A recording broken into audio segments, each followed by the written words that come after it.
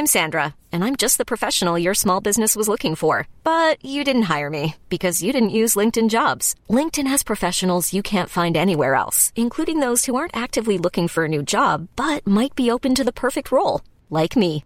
In a given month, over 70% of LinkedIn users don't visit other leading job sites. So if you're not looking on LinkedIn, you'll miss out on great candidates like Sandra. Start hiring professionals like a professional. Post your free job on linkedin.com/achieve today. All right, I'm glad we have Matt Baker with us because it means two things. One, college football, the games, certainly the practices are just around the corner. They've already began.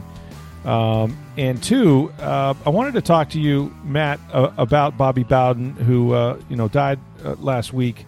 And you're someone who has been around the Florida State program, covered them, obviously, around a lot of players that were influenced by Coach Bowden, including his former coaches.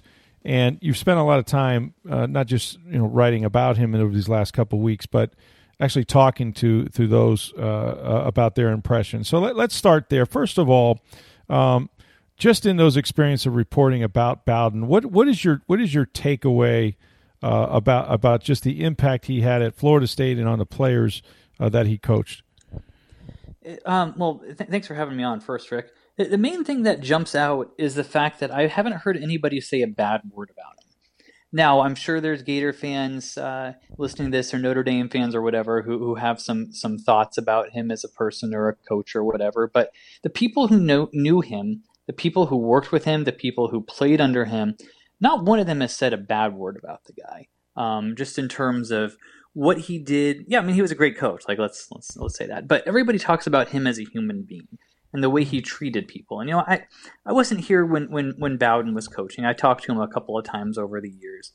Sure. And one thing that people have said, which I think is true, is that he had a way of making you feel very important, like the most important person in the world, whenever you talk to him. That was just a gift that he had. And in my limited dealings with him, yeah, I think that's true. I mean, shoot, he didn't know me from the man on the moon, but would take my call and talk to me, and made me seem like he was actually interested in talking to me when I was calling about whatever. So that's definitely something, and speaks to him, and the fact that he was, he focused on football, yeah, but he focused on all the other stuff too, about family and faith, and those two things were very important to him, and he lived them over the years. And we can talk about the football impact. I mean, his coaching tree isn't too bad, where you got Kirby Smart, one of the best coaches in the game right now. You got Jimbo Fisher, one of the only coaches to have won a national title, who's still coaching. And then you look at the guys under that. Jeff Scott's in his own way, is kind of part of that tree, and Manny Diaz, and so on. I mean, just an unbelievable legacy in football and beyond in this state. You had a chance to talk to some people that played, and you mentioned Jeff Scott. We'll get to him in just a second. But one that I know very well, obviously, was Derek Brooks, who also played for Tony Dungy. I think Tony had an impact on him as well. Not as much, though, as Bowden. And I thought it was interesting, sort of in reading your story on him in the Tampa Bay Times and on TampaBay.com, that right to the end, I know Coach Bowden reached out to a number of people and had communications right to the last couple of days of his life. But it was sort of his last words, or his last hopes for these folks that just struck me as just what you're talking about, just so thoughtful when it came to the people that he influenced.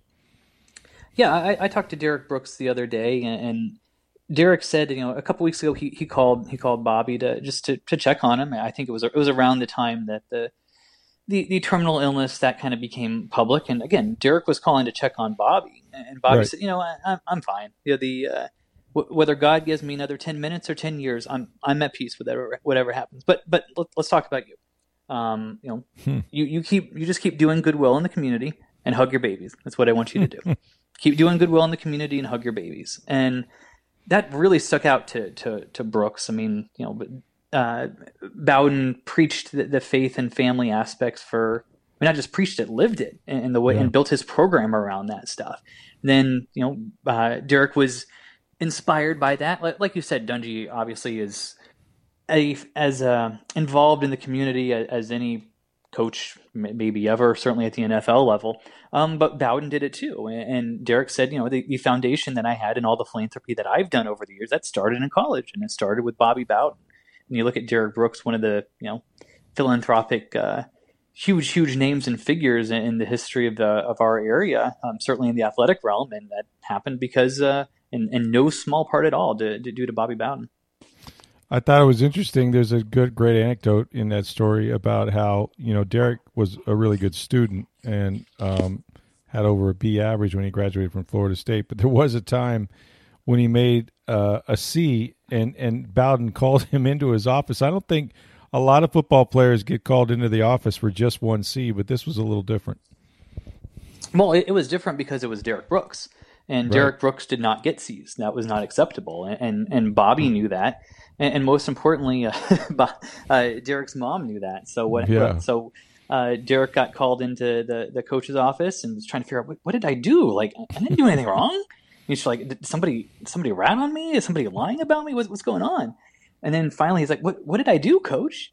And Bobby takes out the transcript, and there's a C on it, and he circles it and said, this isn't okay.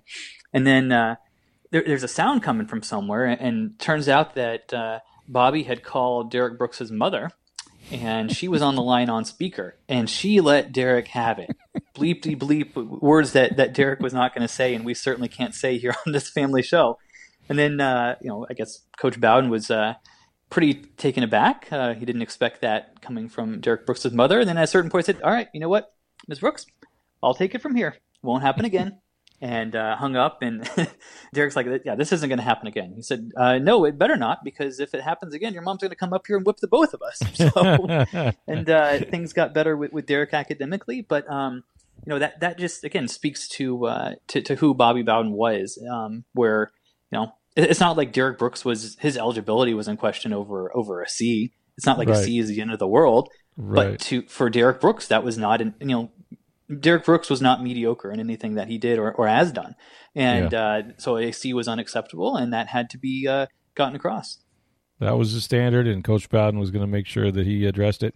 And you mentioned, Jeff Scott has a tie. Obviously, his dad coached for Coach Bowden, and he was around the program very young.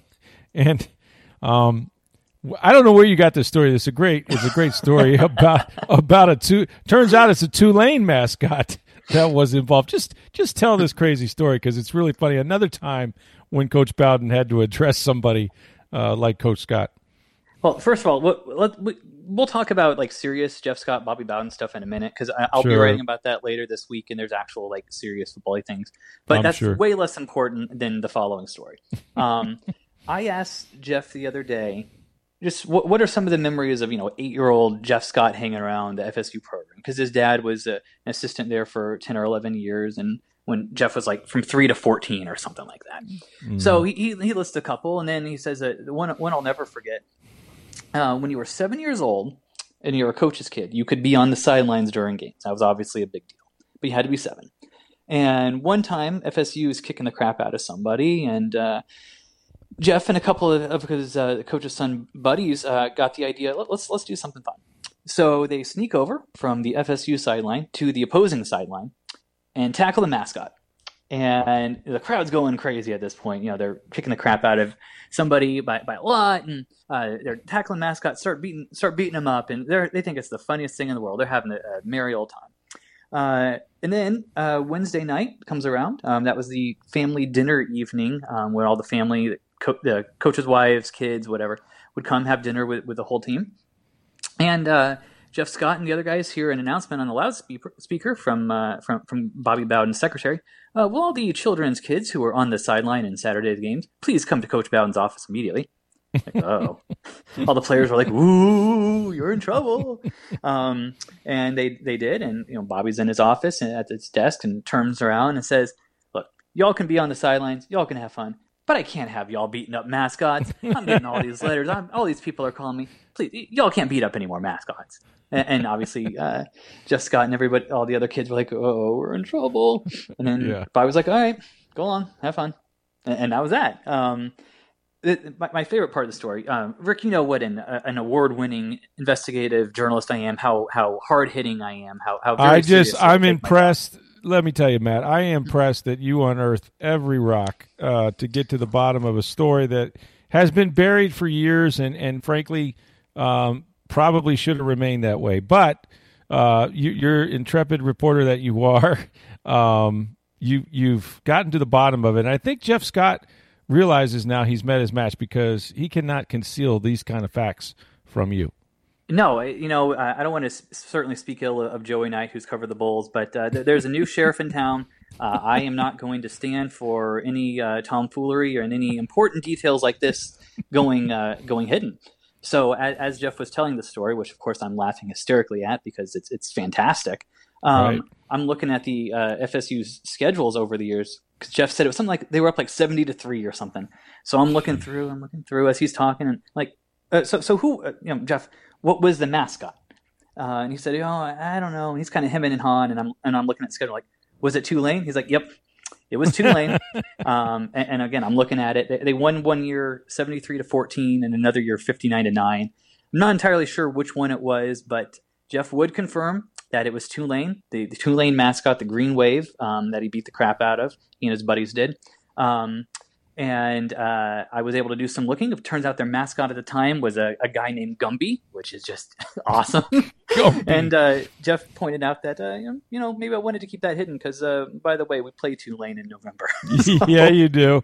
And a Green Wave mascot. I can't imagine what the Green Wave mascot looked like, but it's pretty fantastic. And unfortunately, I couldn't get a picture on the AP wire or anything like that, or in our archives of this mascot. So you're just going to have to take my word for it that it was fantastic. And Gumby met his match that day with a 7 to 9-year-old Jeff Scott. Well, the statute of limitations may have passed. It may be too late for anything bad to happen to Jeff Scott, but it's a fantastic story. And then you mentioned you'll have more thoughts about Coach Bowden from Coach Scott in the future, but. Just listen. I've met Bobby Bowden a couple of times. I covered the other team in the state at the time when they were rivals in University of Florida. This was just pre-Spurrier. In fact, Spurrier just got there when I left. But I thought it was interesting, and I don't know if this is true. It wouldn't surprise me if it is. I had someone.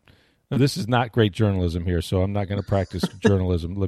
It's not as good as the uncovering of the Tulane mascot. Did have someone, though, who was close to Coach Spurrier and was having dinner with him the other night. And if it's true, it would not surprise me. He said that, and we know that, obviously Spurrier and Bowden were arch rivals, Florida State and Florida, during that time. I mean, what was it, 10 years in a row, Florida State finished in the top 5, which is just unprecedented when you think 14. about it. Was it 14? 14 years. 87 to 01, 14. It's just incredible record of consistency. And a couple of national championships in there as well. But, those games against Florida and Florida State were legendary at those times, and especially with Spurrier and Bowden. But, a lot of people were calling Coach Bowden, like you mentioned, Derek Brooks. Coach Bowden, I'm told, might have been calling people as well. And one of those that spoke to him was Steve Spurrier, according to this guy who was having lunch with Spurrier. And, I just thought, sort of almost like a bucket list. Let me make these calls. It just shows who Bowden was. Nothing was really personal with him. Tremendous rival on the field, tremendous competitor. Hated to lose, obviously. It didn't lose much, but if true, and I have no reason to doubt this gentleman, it just kind of shows that Bowden wanted. Not that he needed to make peace with anybody, but just he wanted to let everyone know sort of how much he respected them and in his own way say goodbye. And it's heartwarming to think about the legacy he leaves behind and wouldn't the world be a better place if we could all sort of had that attitude, be competitive, and yet this other side of him that was just tremendous. So let me ask you, look, camps are opened all over the place. We're about 3 weeks, I think, or so from them actually kicking a ball off. It looks to be like with fans, which will certainly add, hopefully, to the college experience, however that takes place. But each program obviously has its challenges going into this season and its aspirations. As usual, the University of Florida has been on the doorstep of winning an SEC title. They haven't done that yet.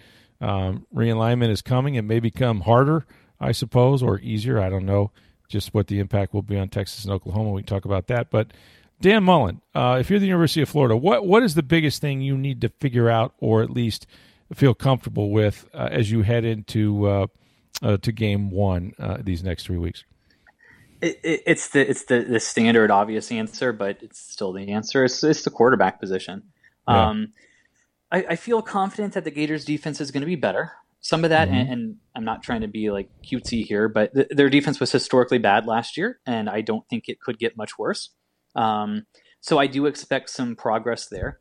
But they're going to go as high as Emory Jones takes them, assuming he ends up the starter at the start and then throughout the season. Mullen, Emory fits the Dan Mullen quarterback. If you ask me to draw up a quarterback in the lab that would fit Dan Mullen, it would look a lot like Emory Jones, maybe a little bit thicker, but a lot like that.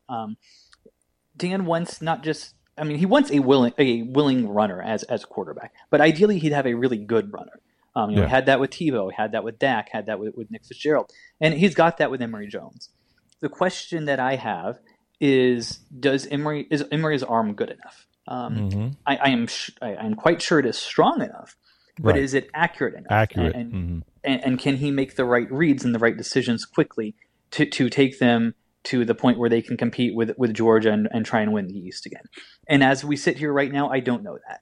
I'm not saying it can't happen. I'm saying I don't have enough information to show me one way or the other whether that's going to happen this year. So that's, to me, the one thing that has to, that we'll see in their opener against Willie Taggart and the Owls is Emory Jones type of quarterback who's good enough as a runner and as a passer to put them back in that SEC championship contention again this year. And I think they expect a lot and are fairly confident he's going to do that. Having said it, and they got a little bit of run up, before they start. Well, they play USF pretty shortly after that. But how much patience will he have? In other words, they can't lose SEC games. I don't know how the schedule sets up, but will Jones have a chance to settle in before they get to the toughest part of their schedule? He will somewhat, because of the way this schedule is. They open against FAU, which is not a particularly strong team. If Florida loses that or is in trouble with that, they got bigger issues than Emory. Sure. USF at USF in week 2. USF, I think, is going to be better, but look, the Gators should be light years ahead of them. If they are in trouble there, then they're in way bigger trouble than just Emory. Right. Week 3 against Bama is the one. I think it's good for the Gators that they get Bama early, before Bama's had a chance to kind of figure out life, assuming it's Bryce Young at quarterback, and as they move on from just the latest elite guys that they lost this past year. So maybe things can break well with the Gators having a chance to kind of a soft open and getting Bama before they figured everything out. We'll see how Florida handles the quarterback position. We'll just have to see. Mullen has talked a lot about and talked up Anthony Richardson, who was a blue chip recruit. I don't know how much they're both going to play. And Mullen has said that he wants to use both of them. I don't know if it's going to be like last year and the year before, where there's like a set Anthony Richardson package like they did with Emory Jones. I don't know if it's going to be that, or I don't think it would be like alternating series or anything like that. So we'll just have to see. But I do know some people around Gainesville are very high on Anthony Richardson. And if Emory does slip up, most popular guy on the team is the backup quarterback, and we will see that play out.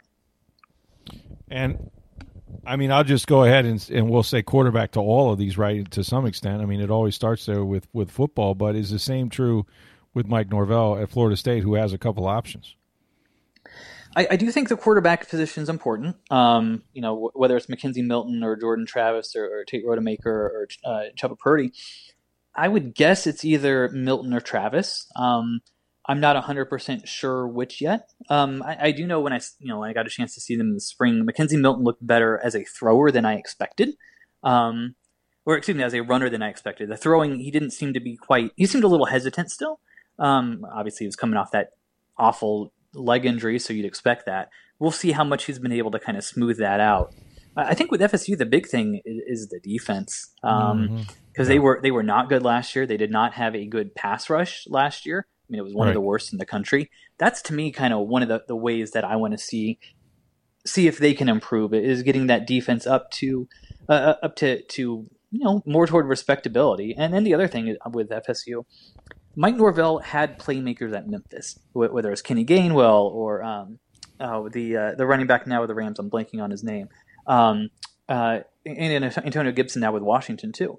He had dudes that could play all over the field, line him up running back, line him out wide. He had those type of dudes, and always talked about an offense built for playmakers. I want to see if this offense at FSU has any playmakers who can play as well and make the big type of splash plays that his teams at Memphis did, because we didn't see it enough last year. Interesting. Jeff Scott has a tough schedule, no doubt about that. And you mentioned University of Florida coming in here pretty early on. They do have some new digs. You've had a chance to tour that, which is fantastic for them, certainly going forward, maybe in recruiting and things like that. He's got lots to choose from at the quarterback position, but defense there, I think, too, would be a big factor. Yeah, their defense wasn't good enough last year at all. And, I actually got to watch some practice the other day. Wow. I'm going to repeat that. I watch practice. It's Wow. It's a novel idea because, didn't get a chance to do that last year. Right. So, no fault of anyone, just to be clear, I'm not complaining. Sure. But the one thing that jumped out at me, first of all, Cade Fortin, the quarterback of UNC transfer, he looks good to me. As we sit here today, I would think he is the starter, but yeah, we'll see how it plays out. The other thing that jumped out is the defensive line does not look particularly big. Their D-line was not good enough last year. They would say that. Jeff Scott said the other day that I think every program in the country outside of like Bama, Clemson, Ohio State, Notre Dame would tell you that they don't love their D-line. They love to get bigger up there and have more guys to rotate in. So to me, that's one of the things that jumped out at USF is that D-line needs to continue to grow because there's plenty of room there to grow. Yeah, absolutely. Well, I mean, all three of those teams are going to be fun to watch this year. I know in the case of USF, to some extent, FSU, still in the process of building with new coaches that had to suffer through COVID, and all of that brought last year. It's difficult to judge those guys. So I'm sure they feel a lot better having at least a little bit of an off-season, a fall program and all of that, and hopefully we get all the games in. We could do hours on conference realignment, and we probably will throughout the season, I'm sure. But you wrote a column in the Tampa Bay Times and on TampaBay.com about the conference that USF plays in, the AAC. It's interesting because you can see where programs, maybe even USF, would be attractive to other conferences if they were starting to lose pieces, as the Big 12 has, or you could see maybe that conference becoming obliterated and actually the AAC benefiting from some of these realignments. So where do they stand? Where do they tend to be losing teams or maybe gaining them? My gut tells me losing, but we will see. Rick, we need to do like an hour-long podcast on I know we do. I know it's true. I have so many thoughts. Oh my God. I know. But just for the AAC here, my initial read when Oklahoma and Texas announced they were going to the SEC was the AAC would splinter. Or I shouldn't say that. The top, let me back up. The Big 12, I thought, would go into crisis management mode, and try and save themselves. And Sure. how they do that is the same way leagues have done it over the past few years, and the past few rounds of realignment, and that's bring people in. The Big 12 would bring in Cincinnati. They would get in maybe UCF, Houston, SMU maybe, Boise, San Diego State, those type of schools. USF, I think, would be an attractive candidate, but I wrote this and Bulls fans loved me for it. They haven't been good enough at football to where they haven't been relevant enough to really be in that upper echelon with a UCF or a Cincinnati. Mm-hmm. So my initial read was that would happen. Then there were some rumblings that maybe the best of the Big 12 or the rest of the Big 12 would want to go to the American. The American's got a state, has some stability to offer with their ESPN deal and what have you. Here's where I come down: is the Big 12 still has a lot of advantages. They are going to be in for a rude awakening when Oklahoma and Texas leave, and their next round of TV rights go way down. But it's still going to be more than what the American brings in. They do have the ties to the Sugar Bowl. They are a Power 5 conference, which gives you that sort of legitimacy. And that's not like title that gets stripped away from you immediately. So the Big 12 is more attractive than the AAC. And the Big 12's bottom is better than the American Athletic Conference's bottom. Mm-hmm. So I think as this gets going, I would think it's more likely that the Big 12 adds the Cincinnati's and UCFs rather than the AAC adds the Iowa States and Texas Techs. But, this round, nobody has any idea. We have no idea when it's going to play out. We have no idea why it's going to play out. But let me just give you my quick other thought, because again, I want to talk with this for like an hour someday with you. Absolutely. My other quick thought, this is where I think everything is going. I think we are, in the coming years, I don't know if that's 1 year, 5 year, 10 years, 20 years. I think we're really moving to the idea where there's 30-ish schools, and you know who they are, Bama, Florida, Notre Dame, Texas, USC. Those type of schools break away and form their own one giant mega conference. Mm-hmm. And all the big boys who want to do all the big boy things, we don't, we want to be able to pay players directly. We want to be able to pay coaches $1 gazillion, even more so than now. We want our own recruiting restrictions or lack thereof. We don't want directional Michigan telling us what to do. We're the University of Michigan. We're Ohio State. We can do our own thing, so we're going to. I think it will be the big boys who want to play big boy football, and then I think it will be everybody else. And I think what we saw with Oklahoma and Texas is they saw, look, SEC is closer to who we want to be in football. We're tired of giving revenue, sharing our money with Kansas and Kansas State and Iowa State that they don't, they're not putting up their end of the deal. We're Texas and Oklahoma. We're going to be the big names, and we're going to go share our money with people who are more like us and make a lot more money, by the way. I think that's the first major domino and what's going to eventually lead us to that path where they're playing in a league with all Texases and Oklahomas and Alabamas. So that's my enormous 30,000 foot view prediction for the next 20 years. Yeah, I don't doubt that, and I think it is the first step in having a super conference. And you're right, we could do, and we will do, more time on this subject because it is constantly evolving. And I don't know where it's all going to settle, but it is about the money. Follow the money. There's a lot of it out there, and I think you're going to see a lot of the big boys, like you said, and conference realignments, and whether they're conferences or they're called that, or it's just one big super league. We're headed that way towards college football, and it's amazing just to see. For years and years, there wasn't enough money for players, and I'm not saying the schools were paying them per se. But, with all the NILs and all the things that are going on with respect to that, there's just so much change. It's going to be really something to watch how this all plays out over the next couple of years. He is Matt Baker. You can read him in the Tampa Bay Times and on TampaBay.com, our college football writer, one of the best in the country, and we're happy to have him throughout the fall every year, and we are just a few weeks away from games.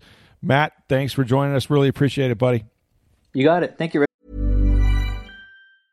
I'm Sandra, and I'm just the professional your small business was looking for. But you didn't hire me because you didn't use LinkedIn Jobs. LinkedIn has professionals you can't find anywhere else, including those who aren't actively looking for a new job, but might be open to the perfect role, like me.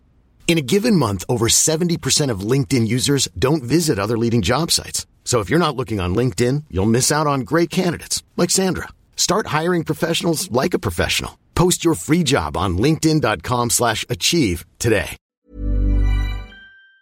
All right, the Rays are continuing their series against the Red Sox. They have an afternooner today up there at their beautiful ballpark in Fenway. But as we're doing this podcast, I just want to mention this team. Somebody said this to me the other day. They were like, the Rays are winning the World Series. And I was like, pump the brakes. I was like, listen. This team's unbelievable. You cannot defeat them. They can fall behind. They don't have any starting pitching, but their bullpen is lights out, and they absolutely beat the crap out of everybody's bullpen. How many come from behind wins? I mean, they were down 4-1, and I was thinking, not tonight, boys. It's not going to happen at Fenway. And then Ji-Man Choi comes off the bench and doubles in a couple runs, and then they just explode. They've scored so many runs after the seventh inning, it's almost incalculable at this point. I've never seen a team that you literally have to watch all 9 innings because you just don't know when they're out of it. They don't know when they're out of it. Well, even when, Luis Patino and we're talking about Tuesday night's game because we're taping this before Wednesday night's game. Right. He gives up the 3-run home run. Shouldn't have walked Palecki before he got to that was Martinez. a mistake. Yep. But he gives up the 3-run home run. But kudos to him for not giving up any more after that. No, he and pitched so he well. kept his team in the game at 4-1. For a Rays team that beats up bullpens, right? That scores a lot late, that wears you down. Right. He kept his team in the game. He stayed more innings, ate up the innings, and didn't give up any more runs. And for a 21-year-old pitcher, yes, he made a mistake pitch.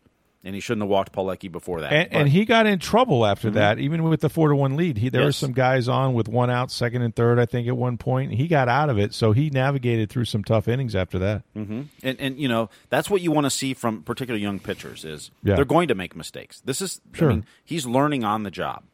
Yeah, it's not going to be smooth. Those mistakes end up over the wall at the major league level. The AAA level, maybe not, but up here. Yeah, they're home runs. Yeah, but it's how you respond to that, how you come back from that, how he gave up the first run of the game, first pitch home run, and what was it, second inning or third inning, whatever it was, and it was a bad pitch. He hung it, and then he came back and started attacking hitters after that. It was kind of like a wake-up call. I think that's what Dave and Andy even said on the radio broadcast. It was kind of like a wake-up call for him, and he got into a groove then. Then he ended up getting in trouble, give up the 3-run home run. But to keep you in the game, to do what that offense can do, score one in the one late, then all of a sudden get 2 to tie it, and then get the 3-run, double from Mejia in the ninth, and they add another run on, and you win that game 8-4. I mean, that's huge. And it's what that Tuesday night was the 36th come from behind victory this year for the Rays. Incredible, just incredible. Yeah. I mean, they have that now, and it's not, it's a different guy every day. It can be Brett Phillips. It can be any of those guys, and they just seem to pass. I think I was listening to an interview. I think it was with Brandon Lau, and one thing he said made sense to me because on a lot of baseball teams, your lineup may not be as potent 1 through 9. Sometimes it's 1 through 6, 1 through 5. We've seen seasons where the Rays were that way. And I think it puts a lot of pressure on those guys in the middle of the order to produce every single time. If they get guys on base, they have to be aggressive. They have to be the guy that drives them in. They're not going to sit there and take their walks. And Lau kind of said, we have confidence in everybody so that we don't have to put ourselves in a hole and swing at bad pitches. We can pass the baton to the next guy. And I think that's what you're seeing. And Nelson Cruz just makes, that lineup lengthen, obviously, and absolutely helps the guys around him get better pitches, I think, to hit, so they can avoid him in those situations. So it's all kind of working together, but I think it's more about the confidence in each other. They don't feel they don't have to go outside of the strike zone, to try to drive in runs when they know the guy behind them is capable of it. And I mean, the contributions they've gotten, hell, off the bench. I mean, the biggest hit, again, delivered by your backup catcher the other night. Yeah, it doesn't matter who, and Brendan Lau was asked about this after the game. Does the rally, is it kind of like in the dugout is someone going around going, all right, guys, we're not out of this one? He goes, no, we know we're not. I mean, it's just kind of expected here. I mean, that's the way they do things. It's a 9-inning game. It's not a 6-inning game, and we'll play till the last out. And they're gonna pitch better than you. They're gonna play better defense than you, and oftentimes they hit better than you. Right. And that's what gives you the best record in the American League. It's amazing, and we'll see if the starting pitching can hold up. They get more guys back in the bullpen, which is the best in baseball, and they're beating up everybody else's bullpen. That's a recipe for winning. And right now, at least heading into their game, their second game of the series as we tape this podcast, they were, 5-game lead in the American League East, which is really impressive. I was at the Bucks again the other day, and their preseason opener, of course, against the Cincinnati Bengals, is still set for Saturday. We'll see if the approaching tropical storm Fred changes those plans. It's going to be a wet one. It's going to be a wet one. Currently, it's supposed to make landfall or pass by the state, or the Bay Area, I should say, Sunday morning, which the game starts late Saturday, so that's about the time it were to end. Yep. The tropical storm would be right here. So by the time you're listening to this podcast, you'll know more because passing over Hispaniola on Wednesday, which once it gets past there, that's when they'll be able to kind of more definitively tell where the thing's going to go. Yeah, and they'll see sort of what its strength is. And all I know is that these things tend to get over that Gulf water that's about 90 degrees, and they start to, it's like jet fuel, they start to strengthen pretty quickly. But It was too early to know this early in the week. Bruce Arians said they're just kind of keeping a look at it, whether they'll be move the game to Friday or Sunday or whatever it is. They'll know later in the week. But right now, at least, kickoff is still set for 7:30, and they do expect it to be a wet one if they do play it. Offense coordinator Byron Leftwich was absent from practice. That may be the case for a few days. It's for personal reasons, not COVID related. So not sure when he'll be back, but Bruce Arians was having to do a lot of coaching the offense and working off the scripts and the cards and all of that. Cameron Braid is back in the fold, as you know. Didn't do a whole lot. Was limited to about maybe 14 snaps or so in practice, but he's working his way back. And the depth chart is out. Now, depth charts are one of those things that they require teams to put out before games. They mean very little sometimes during the regular season. They mean even less in the preseason. But what they typically do is they take last year's depth chart, or the one, in this case, used in the Super Bowl, and they pretty much just print it over. There were some subtle changes in them, but I think the one that people will pay attention to is Ronald Jones is still the starting running back. Leonard Fournette is number 2. He doesn't put much stock into that. He knows it's a competition. But he also knows he's got to accept his role, whatever that role is. And he learned that lesson a year ago and then became playoff Lenny. He was ready when his number was called. I believe that O.J. Howard is the 3rd tight end right now as he works his way back from his Achilles heel injury. McElroy, I think, is 4th ahead of Tanner Hudson, which is interesting because Tanner's been here for a minute, and, of course, Coach Arians called him out for his lack of blocking prowess the other day. What else do we have on that thing? It was just, everything else. When you have 22 starters returning, it's really not hard to pump out, a depth chart because there's not a ton of starting jobs open this year. But certainly there are battles, and it'll play itself out as we get further into the preseason. And speaking of preseason football, since it is game 1 of the preseason, Bucks hosting the Bengals on Saturday. My colleague and good friend who helps me cover the Tampa Bay Buccaneers, we do that together, is Joey Knight. He will join us on the podcast tomorrow. We'll preview the Bucks Bengals and also talk to you about training camp, some of our observations out there for the first, what's been now 15, I think, of these hotter than heck practices outside the Advent Health. I'll tell you what, I am awfully glad that we're not starting these at 1 o'clock in the afternoon, because by the time they quit at 10:30, 11, it is very hot, and so they've taken advantage of whatever they can in the mornings. But there's been several days. Our tip off is if the flags are not moving, particularly the one that you can see from the moon, the big one, if it's still and draped across the pole, you're in trouble that day. And that's the first thing players look at is they look at the flag. They learn to look at the flags. And if the flags are dead, chances are they will be too shortly. So they've had a lot of those days. And I think they'll give those guys their legs back probably as we proceed through the week and get them ready, get them hydrated, maybe have a practice indoors. They were in shorts the other day, so they're starting to pull back a little bit because you want those rookies and those young players to look as good as they can. And they'll take a little look at the Bengals too, so those guys are prepared at least enough to go out there and play fast and see what they got. So it'll be Joey Knight with me on tomorrow's podcast. We appreciate you listening. My thanks again to Matt Baker. For Steve Versnick, I'm Rick Stroud of the Tampa Bay Times. Have a great day, everybody.